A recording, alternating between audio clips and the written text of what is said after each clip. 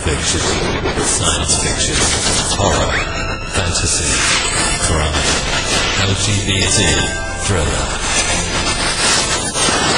You have now entered the House of Mystery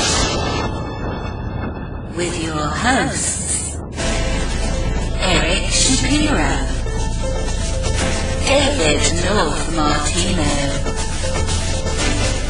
John Copenhaver, and Al Warren. Heard on KCS 106.5 FM Los Angeles, 102.3 FM Riverside, and 105.0 AM Palm Springs.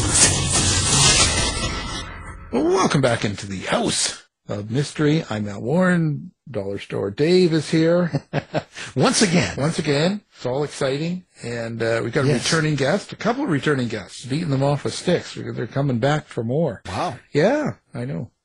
We've got a 25th anniversary edition of Death Drives a Semi, and the author is Ado Van Belkom, who's been on before with his wolf pack. So thank you for being here, Ado. I'm glad to be here, Alan. I'll be here anytime you want. And we got Mr. Mark Leslie, who's the publisher. So welcome, Mark. Thank you, publisher and perhaps number one fan, but not in a creepy sort of misery way. Well, you're the one. I mean, that could be intriguing. Yeah, don't tell him where you live. Just, kind of make it up. Give him Dave's address. Yes. Right? And he'll show up there with I don't want to be hobbled. Too late. Yeah. Oh, come on. Nothing like a good leg beating. Yeah. Okay, so before we get going on this, Ado, this is an original book that you had written and released years ago. Correct. So why the re-release and what's different about it? Okay, so this book originally was published in 1998 to good reviews and acclaim. It was a finalist for the Bram Stoker Award in the Best Collection category. At the time, it was published by Quarry Press, which was a literary publisher in Kingston, Ontario. But it went through a couple of printings, one for the American market after the first printing in Canada ran through. And by all accounts, it was a success. And it's a very important book to me because although I've done lots of novels, my first love was writing short stories in the vein of Ray Bradbury, Robert Bloch, and so on.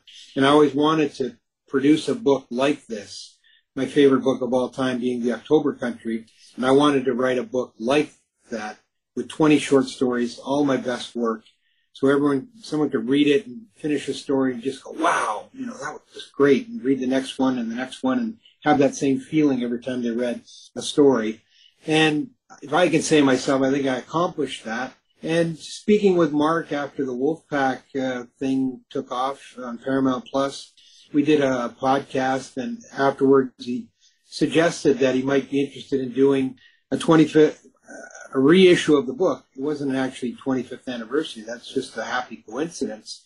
And I said I'd think about it. I really wasn't interested at the time, but the more I thought about it, the more I thought, that would be so cool. We could do that, and I think it's a good enough book to merit that.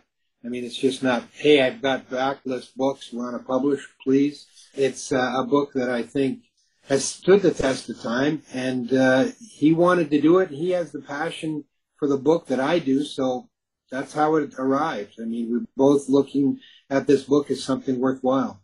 Mark, so what was it about this book that was attractive to you that you wanted to get it out there again?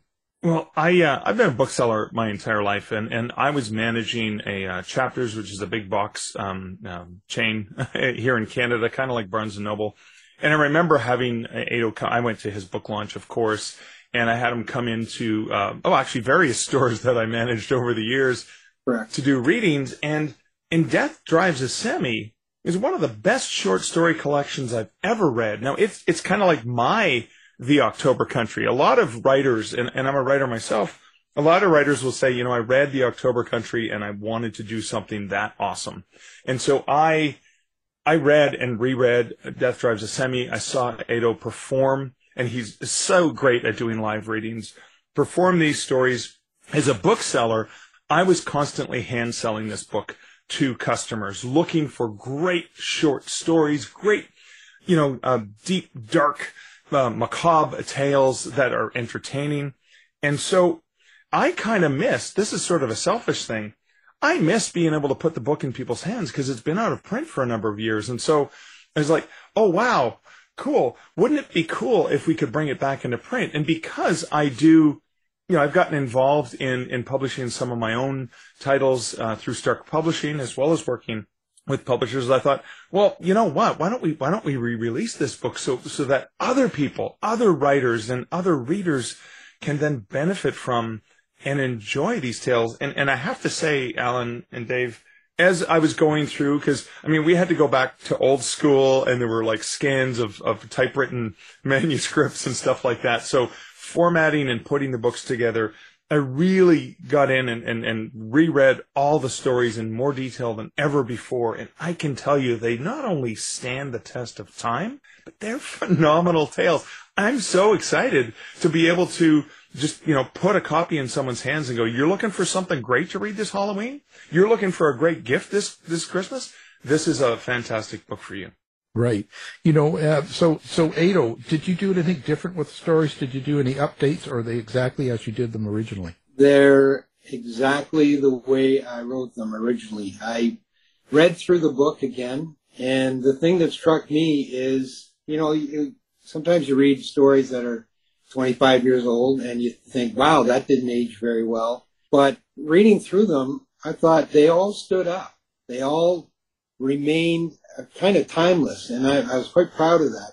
There was a couple stories, there was one or two things I thought, that's too big a number, and this should change. And then I thought, nope, let's go through it. I think it's cheating to go back and fix it up. This is when I was writing, and I was hungry and eager and laser focused and all of that, and to change it now, being, older, maybe wiser and everything, maybe I'll lose some of that edge. The only thing I did is I added things. I added an additional story to be more like them, which I'm very proud of. I think it's one of the best I've written in terms of technique and structure and characterization and suspense and everything like that. And so we did that. We added story notes about how each of the stories was created, which you would think, oh yeah, you just wrote that story, but each one had a kind of genesis that was different from the next one. And I always find those things interesting. In fact, I would sometimes get story collections just to read the notes to see how other people did things. So there was that. Then I added an introduction to the overall book, which I was happy to do. And we also, there's one thing that's very unique. I recreated the author's photo. In 1998, I sat inside a tractor trailer unit, hung out the window trying to look as cool as I could. And we snapped the picture, and that was the author's photo for the book. And recreated that, got almost no hair on top, big long white beard, bit of wrinkles here and there, and reproduced it. And both are included in the book. Things change over time. The stories haven't changed, but the authors changed quite a bit. Well, most of these stories were published originally in the 90s. I know back then, I was just trying my hand at submitting to some markets back then. What was it like to submit stories during that time? What was your experience? The mailman was your best friend because every day you're waiting for that mail to see what happened. I used to give a talk on for writers called Thriving on Rejection. And I would talk about the whole submitting and the rejection process. In the early years, I would sell a story or two and get rejected 35 times or so. And that continued for a number of years until the ratio was more like 50-50. And, I'd be scouring places for some place to publish the story and then submit and get something back or work on it again. And it was all by mail. And there was, rotating submissions that you would submit something and say, if I don't hear back from you in 3 weeks, I'm going to send it somewhere else. There was a whole etiquette involved. I don't know how it works now with the online stuff, but it was a chore. You spent a lot on postage. You spent a lot on printing up manuscript pages, a lot of U.S. mail to get the responses back into Canada. It was, I had a great time doing it.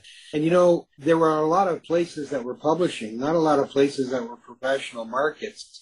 And I was surprised reading through the book, reading this story and saying, that story, that's really good. And then I looked where it was published, and it was like something it doesn't exist anymore. And I'm thinking, wow, I was publishing all over the place. And, it's great that they all came together, but, it's a snapshot in time of the way things were back then. Now, people can self-publish and they can go online, and you can make a submission in one day and get it back by email the next and send it off again. So it was pretty unique. And as I said, the mailman, best friend. You're like opening the mailbox 3 or 4 times in the afternoon. Does he hear you? Yeah, right. And it was fun. I had a great time doing it. What was your primary inspiration when you did the book originally? Was there, each one of these stories had, you, like I said, you did story notes, so there is some sort of story behind it. But to do a whole book like this, did you have some sort of mindset, something you wanted to accomplish? Well, I wanted to accomplish creating a book like The October Country by Ray Bradbury. 20 short stories. It's the book that I read that made me think this is the kind of writer I want to be. Someone who writes these kind of stories, and hopefully I can get the same response from other people that I had reading those. So that's what I set out to do, and it was a learning process. For many years, I was a devout student of the written word, short stories. I would read all kinds of fiction. But not only that, I would read books about writing fiction, and learning and absorbing everything. And I would read good stuff and really stuff too. Because I could learn what not to do by reading a really bad story. Oh, that sucks. Don't do that. Mental note. And then you find something that really works and said, that's how this kind of story should end. This is how you do it. Thank you very much. And I, just absorbed all of that in trying every different story, a different style and technique and things like that.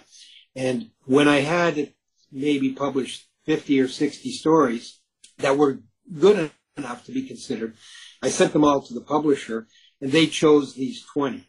Some are obvious choices, some are a little bit more eclectic, but I had to know that I had to have 20 top-notch stories. There's no filler in there. There's no, this one will take up some space, we'll make 20 stories. They're all worthy of being included. And I wouldn't do a book that just had, a couple of good stories and the rest were filler. This had to be all top-notch, and the result is there. Yeah, that's what my books are good for. You read them and you know what not to do. I'm proud of that. Hey, listen, Mark, was there one inspirational story in this book, or one that kind of sticks out that you still think about, or still influences what you write yourself? I think that's a difficult question. That's kind of like asking, I only have one child, but asking your favorite child, right? Because I can, for different reasons, I can point out different stories. Like, these are my favorite ones to listen to Ado perform live. These are ones that, that teach me a particular a twist, or these are ones where I can learn as a writer. But I think, the story "And Injustice for Some" was one of the ones that really stuck with me, because that was the only one that in the original publication of the story and in the original Death Drives a Semi, there was a post-story note from Ado on the inspiration for that story about a superhero who runs into an issue that unfortunately happens to too many people. And that stuck with me in a way that when I was wanting to bring this book back into print and pay homage to the original, I thought, wouldn't it be cool? I'd love to know. I mean, again, it's all selfishness. I want to know the story behind the story. Now, I've heard Ado talk about that at book launches and events and things like that. But wouldn't it be great if every story had that? And And an updated note, of course, for that story. Ado, maybe some of the background on that story might be interesting. Okay, so early 90s, my wife had a bout with cancer. And I remember I was at a writer's meeting one night. And she said, I went to the hospital because I wasn't feeling well. And they did a chest x-ray, and they found a fist-sized tumor in her chest. And ironically, it was the same day that Mario Lemieux came out with his announcement that he had Hodgkin's disease, and they said he'd be playing in 3 weeks. So she took that as some comfort, and it turned out to be Hodgkin's disease, and she was going to go for chemotherapy and then radiation. But when they did a biopsy in her chest, the surgeon nicked her aorta. So they had to rush her to Toronto General Hospital, where they had a thoracic team stand by on 24 hours a day. So they opened up her chest, repaired the aorta, closed it up again. She had to heal from that before she could even start all the other things. So I was in the hospital room with her while she was healing from that open heart biopsy, I call it. And I wasn't writing or reading, doing whatever. And my friend Rob Sawyer gave me this portable computer. And at that time, it had a glass tube.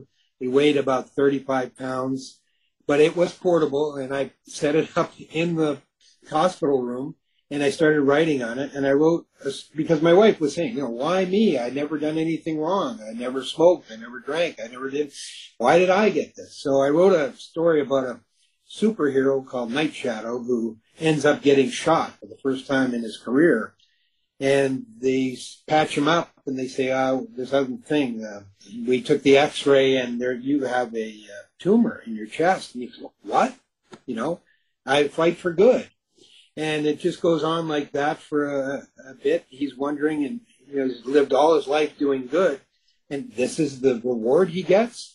So the doctor who treats him is a little starstruck, and he says, can you sign something for my son? He's one of your biggest fans. And the superhero, Night Shadow, decides, I'll sign it. And the doctor gives him a pen, and he mentions this pen. Oh, this was when I graduated med school. I was given this very special pen.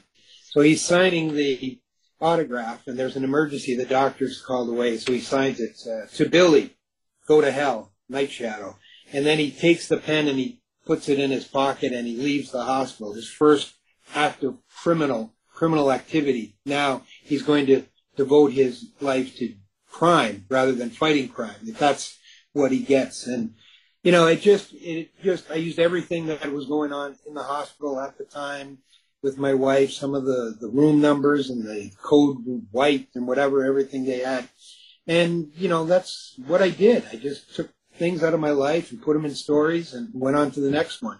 And I'm glad that it affected Mark so much, but it was a fun story to write. And every story has a story like that. There's not just one like, I wrote a story and I submitted it and there it was. There's always some kind of genesis to it that's more than meets the eye. Well, look at Mark. Look what you did to him. It's you'd be happy. So how are you doing like now after Wolfpack and all that? Do you feel like regenerated, or you sort of feel like things are coming around in your writing world again? Yeah, I feel like, why didn't this happen 20 years ago? That's what I feel like.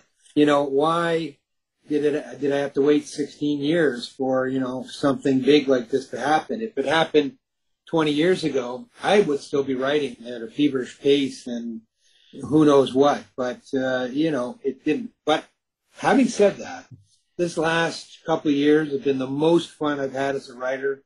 I was able to feel like a rock star, going to the premieres, showing up on set, and having all the actors be impressed to meet me, the author. Oh, wow, this is so cool. And I'm like, okay, they're young and naive, and they don't know yet, but I'll play along. Yes, it's a pleasure to meet you, too.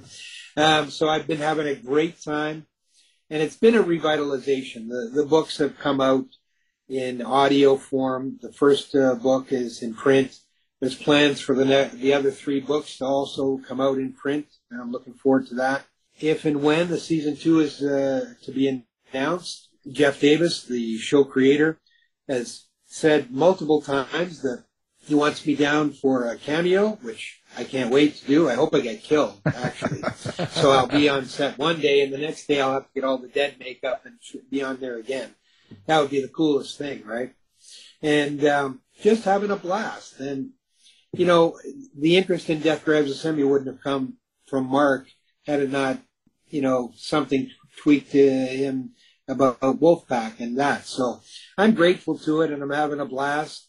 And it hasn't pushed me yet to start writing new stories and things like that, but who knows, it might. I'm just having a blast. I'm still the writer, and the writer is one of the lowest spots on the totem pole, but it's great to be where I'm at now, and I'm having a great time. Yeah, it's just pretty amazing how things change. So you didn't have to do any updates like, you know, cell phones or modernize any of your stories? I didn't put any in.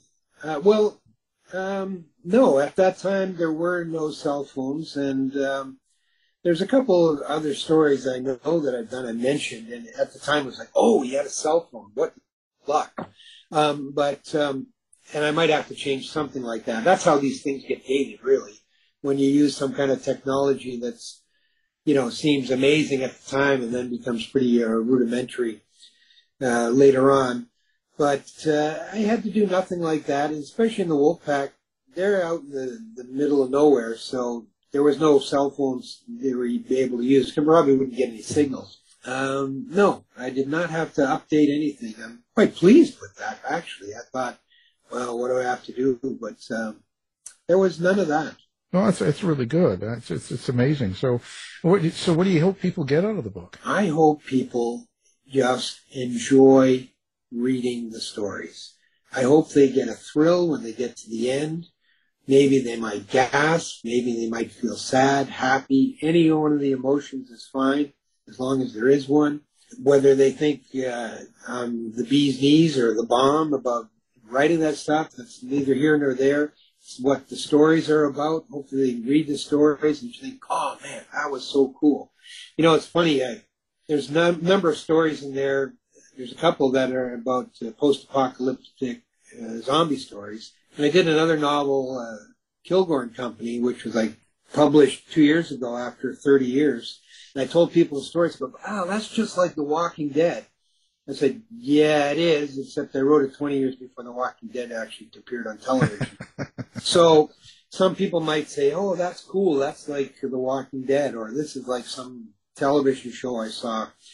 Well, they were all written before all those things happened, so maybe they might rethink how, you know, how wonderful their shows are. And, you know, good story writers borrow from other ones, great ones steal. So you might be seeing some of the subject matter on certain shows. Who knows where the ideas came from? But there is a chance that some of them came from my book. Well, I guess that kind of ties in with all the writer's strike and the AI and all the stuff going on nowadays, and where people get information and ideas from and how they create their new stories, you know. So, well, if we delve into AI right now, we're going to be on here for a while.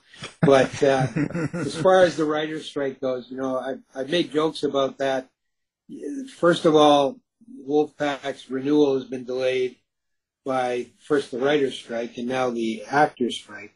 And I often made the joke, you know, the pinnacle of my career as a writer, and I'm getting screwed over by other writers, you know, in terms of the strike, which is, you know, it's funny, but it's not, you know, hopefully they ratify well, they should have ratified it by now, but hopefully they got everything they wanted and we can move forward, and, you know, the writers have the respectful place. And the same for the actors, you know. Hope they hold out and get what they want, and they become valued by the studios, certainly. I don't think either thing is going to benefit me, but as long as it's benefiting them, then I'm all for it. Yeah. Well, hopefully it all works out and stuff. So what do you got planned next? Like, where do you go from here? Are you just going to re-release some more books? You're still not interested in writing anything new yet?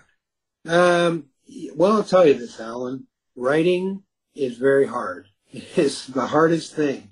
And when I was writing these stories, I was laser focused. Absolutely, like a knife point. My entire life was focused on producing this. And when you get older and you like watching TV or watching the game, having a few beers, you lose a little bit of that focus. I'll get back to it, I'm sure. But writing is hard. That's why being successful at it is even harder. So what else I might do? I haven't told Mark this yet, but I'm hoping Death Drives a Semi is successful enough that he might be interested in doing a second book of other stories that have never been collected. But we'll leave that for another day. I've been doing YouTube videos called Wolfpack Facts, which is fun and maddening at the same time. I put them up on YouTube, and they've all got in the hundreds, and I'm still trying to figure out how to make the social media work where people actually pay attention what the writer has to say, but it's a hard slog. And past that, we do have the 3 other books in the Wolfpack series coming out: Lone Wolf, Cry Wolf, and Wolf Man. So there's that to look forward to. And there's foreign editions of that coming out in Saudi Arabia, Czechia, and Italy. So who knows? If the series goes multiple seasons, there might be more of that. But there's plenty on my plate as it is. Right. You said laser focus. So what is that the hard part of writing for you? Is the concentration and not having other things, come into your mind, like, work or the phone or house or different things that happen? Do you have to be sort of alone in a room then? Or is that the hardest part? Not so much that, but I had no other distractions. Now I'm doing all my hobbies, but back then I had none. My hobbies were my writing. When I wasn't writing something, I was driving the car, I was telling my wife about story ideas. I would have books. Yeah, I would wear cargo pants all the time, so I could have paperbacks in each pocket, pant pocket. And if I had a moment to spare, I'd pull out a book and I would read from that book. And I would, go through 30, 40 books a year quite easily. And it was all to make myself a better writer. And that kind of, if you talk about being a professional baseball player, professional hockey player, you spend your off season working out, getting better, practicing, working out with coaches and things like that. I was my own coach, but that's the thing. If you want a long career and you wanted to succeed when you got on the ice, you had to work at it all behind the scenes, and that's what I was doing. There was not a wasted moment. It was all focused on the career and getting the work done and writing new stories. So that's what I mean by that. Once, distractions, I was a good procrastinator. Make a cup of coffee, fold the laundry, check my email, do all this to avoid the actual writing part. Because, as I said, writing is hard. And it's not fun. It became a profession and a job, and I did it. But it's hard, and it's easier to do anything other than that. So that's what I was doing. But laser focused. Everything I was doing was, focused on becoming a better writer. That's what I mean by that. Well, Ado, you went from being like a fledgling author to like a full-fledged pro in like under 2 years. Yeah. Do you have a secret? That was there some? I'll tell you, that did happen, and it was kind of unfair. I remember talking to Ellen Datlow, who did the year's best horror anthologies, and at the back she would have all these honorable mentions, right? And I met her at a convention or something. I said, Ellen, how come you've never chosen one of my stories, not even the Stoker Award winner, for an honorable mention in one of your books? She said, what? That's not true. And she looked and said, oh my God, you're right.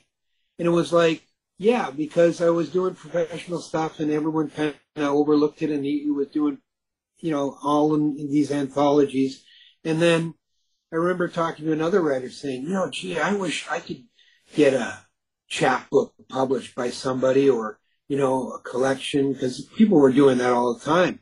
And then the guy told me, oh, you're too successful. All your stories are in like major anthologies. And, and I'm thinking, are you kidding me? And so, yeah, there was some of that. And I don't know. It's funny because the first story I published, Baseball Memories, was in a literary magazine, and it was reprinted in Year's Best Horror Stories 20. And I'm like, I'll never live up to that again. And it took me a few years. They did another one that made it into Year's Best, a couple of stories. But the first one, it's like hitting a home run in your first major league at bat. And people think that, oh, yeah, you arrived fully formed and everything like that. It took me like years to duplicate that thing because, you know, whatever was right that day all worked the same in tandem with each other, and it all came out right. But to do that again, it was hit and miss for a while until I figured it out. So it's funny you say that, and looking back on it, yeah, that was the case. And I didn't have a magic formula. I had to figure it out. And luckily I stuck with it because, you know, there would be an easy way to get discouraged by it. Oh, just that was a fluke. I'm not meant for this. But I guess it strengthened my resolve to do it again. Well, Mark, I was going to say, I heard a rumor that Ado Van Belkom is interested in doing some of his other books. So what do you think? I think the world would benefit from more of Ado's stories. He is an absolute master storyteller. This is going to benefit readers who get to enjoy them, but also like me. And I've learned so much as a writer just from reading Ado's works. I mean, that would be the bee's knees. It's good for it's good for your show that Mark learns of this. But I'm going to see him tomorrow, and I did plan on mentioning it to him. But I wanted to see how the reaction was to the first book. And, because it is a business. I mean, I've closed down plenty of publishers and newspapers and things like that with my stories, and actually had them closed down before they published my stories. So it is a business, and you got to keep that in mind, that it's not all about vanity and putting things out. It's about getting a return on the investment. And Mark's been gracious about his investment of time. I don't know about money, but I'm sure there's some there, and all of those things. So I have to respect that and not push my way in there, but, ask if it's possible. And I'm going to keep it that respectful thing. And Mark, you're being a very kind gentleman at this point. We'll talk tomorrow maybe. Looking forward to talking over a beer, where you're going to be doing some live readings at a brewery. Like two of my favorite things, great horror stories and beer. I knew I would get you out if I had it at a brewery. So that was plan A. And I don't know how many people are going to be there, but I know at least 2. So we'll go from there. Yeah, and we'll have some fun there. That'll be fun. But no, this is just so exciting because, like I said, it's a phenomenal book. I wanted to pay homage to the original edition, even got a hold of the fonts, the original font that was used. The cover designer I worked with, I sent him images of the original cover and said, we want it to look like that, but better, revise it, update it a little bit. We didn't put a cell phone in the driver's hands in the in the truck, but so I was so excited about people getting the chance to check this out, particularly this time of year. Yeah. Yeah. Well, so what do you think about, what is it that about Ado's style in writing or technique, let's say, that you are so fascinated with, or that you figure that readers and writers can learn so much about? So there's a genius to the writing in which it's invisible. And so as a reader, you just fall into the story. You fall into the dialogue, you fall into the descriptions, and you're just in the story. And that's not easy to do. So as a reader, you just enjoy it. But as a writer, you look at it and think, how did he do that? And so when you're reading the stories, you're inspired, just like I said, like so many horror and science fiction writers were inspired by Ray Bradbury's short stories. I know I'm not the only writer who is inspired by Ado's fiction, and just to look at, and again, that's one of the things you do as a writer, right? You're watching a television show or you're reading a book and you're thinking, oh, I wouldn't have done it that way. I would have done it another way. Or you learn from, oh, I see how he tricked me here. Like I see how he set up this twist. When you think about some of the twists in the stories, and you're like, oh, that was genius, because there's an allusion to it, and he hinted at it like in a good mystery, but then pull the wool over your eyes anyway. Right, right. So, Ado, your short stories, when you do short stories, um, what's your method, or how do you make it so that the characters are really understood quite well in a very short time? Is there a particular trick to that? Well, you mentioned characters, and maybe it's complain about my novels, but characters, my characterizations are always, 3 or 4 lines. And because you say that a novel is a marathon and a short story is a sprint. And I took that to heart. My short stories are sprints. What I do, I would keep a notebook by my bedside. And if I dreamed something, some idea, I always wrote it down, because I don't know anyone else has experienced this, but if you think of something in the night and you think, oh, that's so great, I'll remember it in the morning. You will not. It'll be gone. So just a couple of words to remind yourself, oh, yeah, that was it. That's important. And when I was writing stories, I always knew the ending first, with some exceptions, the rug being one of them. But I usually knew the ending first and knew that I had to get there. So that sprint was from the beginning to the end, and let's go sprint as quickly as I can. No wasted space. Now, it's not for me to say what my style is, but others have said that it's lean and muscular, no wasted words, all of those things. And I think that's what Mark is alluding to in part, because, there's some authors you can read and they'll just go on a 3-page tangent about some thing. And by the time you get back to the story, you forgot what the story was about. Never with one of mine. There's always going to be a beginning, a middle, and an end. You laugh at Mozart saying Salieri, oh, you should teach me how to put big bangs at the end of my my music, so people will know they're over. And Salieri says, well, I wouldn't presume, Mozart. I never got what that means, but I get the gist of it. You want people to know where they are in the story and never think that, oh, what the hell's going on in the story? Because once that happens, the writer has failed, not the reader. I always say that.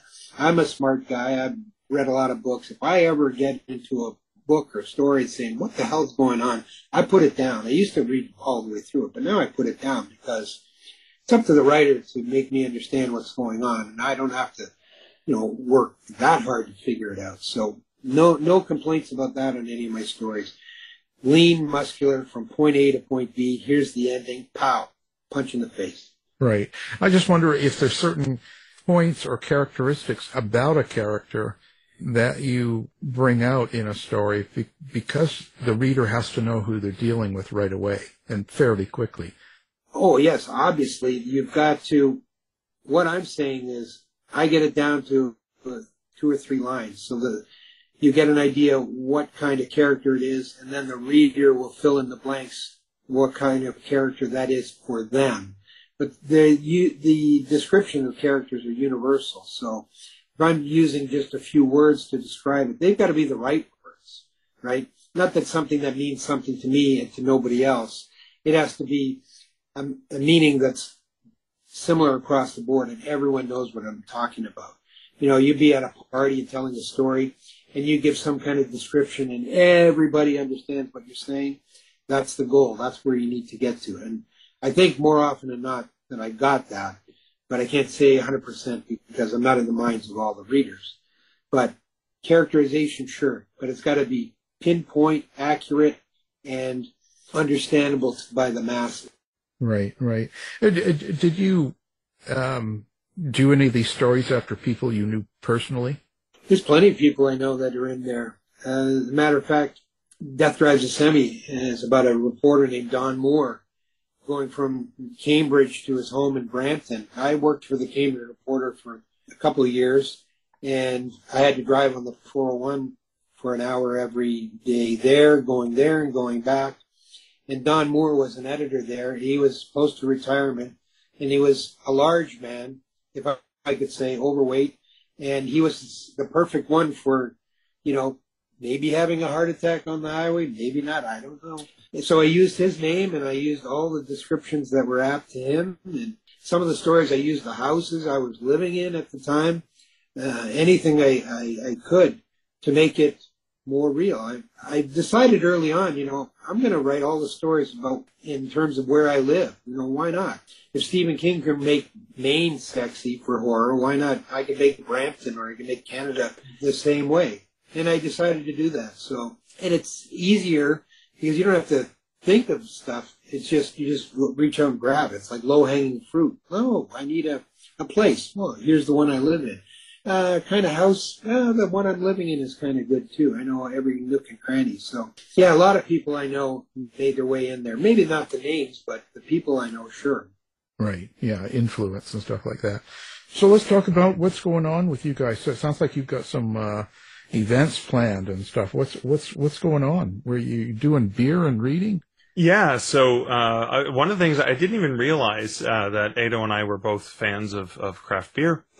and purveyors of wanting to support those small businesses. And so Ado has a connection with Good Lot Farm Brewing, which is north of Toronto in Ontario. And so Friday night, Friday on October 20th, from 7 to 8, it's a free reading. So Ado's going to be there at the brewery reading some stories, telling some scary stories, just, perfect for the Halloween season.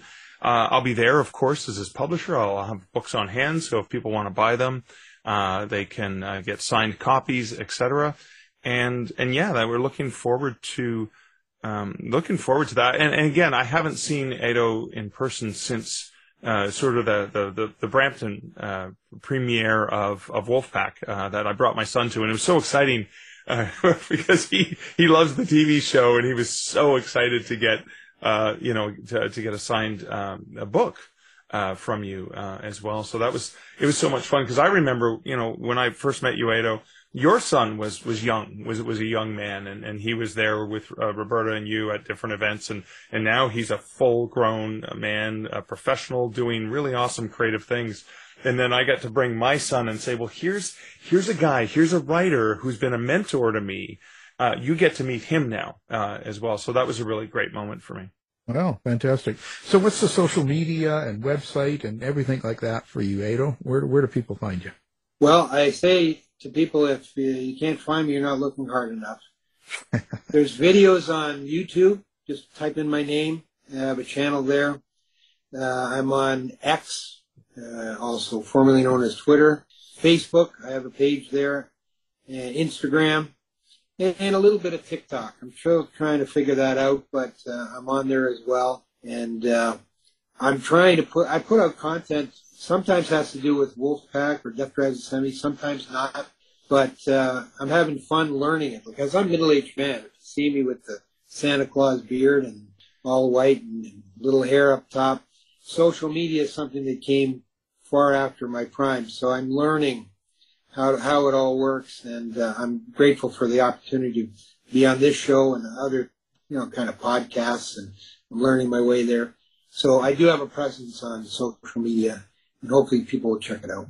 Well, fantastic. Now we're going to have that up on our website along with the book and the links and everything like that so people can find it easily. So we really appreciate you being on the show. What's coming up for you next, Mark? I'm still writing. Next book in my Canadian Werewolf series is Only Monsters in the Building, which comes out in March of 2024. So when I'm not cheerleading other writers, I'm hard at work on some of my own fiction. Well, we appreciate you both being on the show. And, of course, the book is called Death Drives a Semi, and it's 25th anniversary edition. Ado Van Belkom, thank you for being here, and Mark Leslie as well. Thank you. Thank you, Alan. Thank you, David. Thanks, guys. Thanks, guys. You've been listening to the House of Mystery radio show. To find out more about our guests, hosts, or shows, go to www.houseofmystery.com. Show's over for now. Was it as good for you as it was for me? Yeah. Good night. This has been a production of Something Weird Media. I'll be back.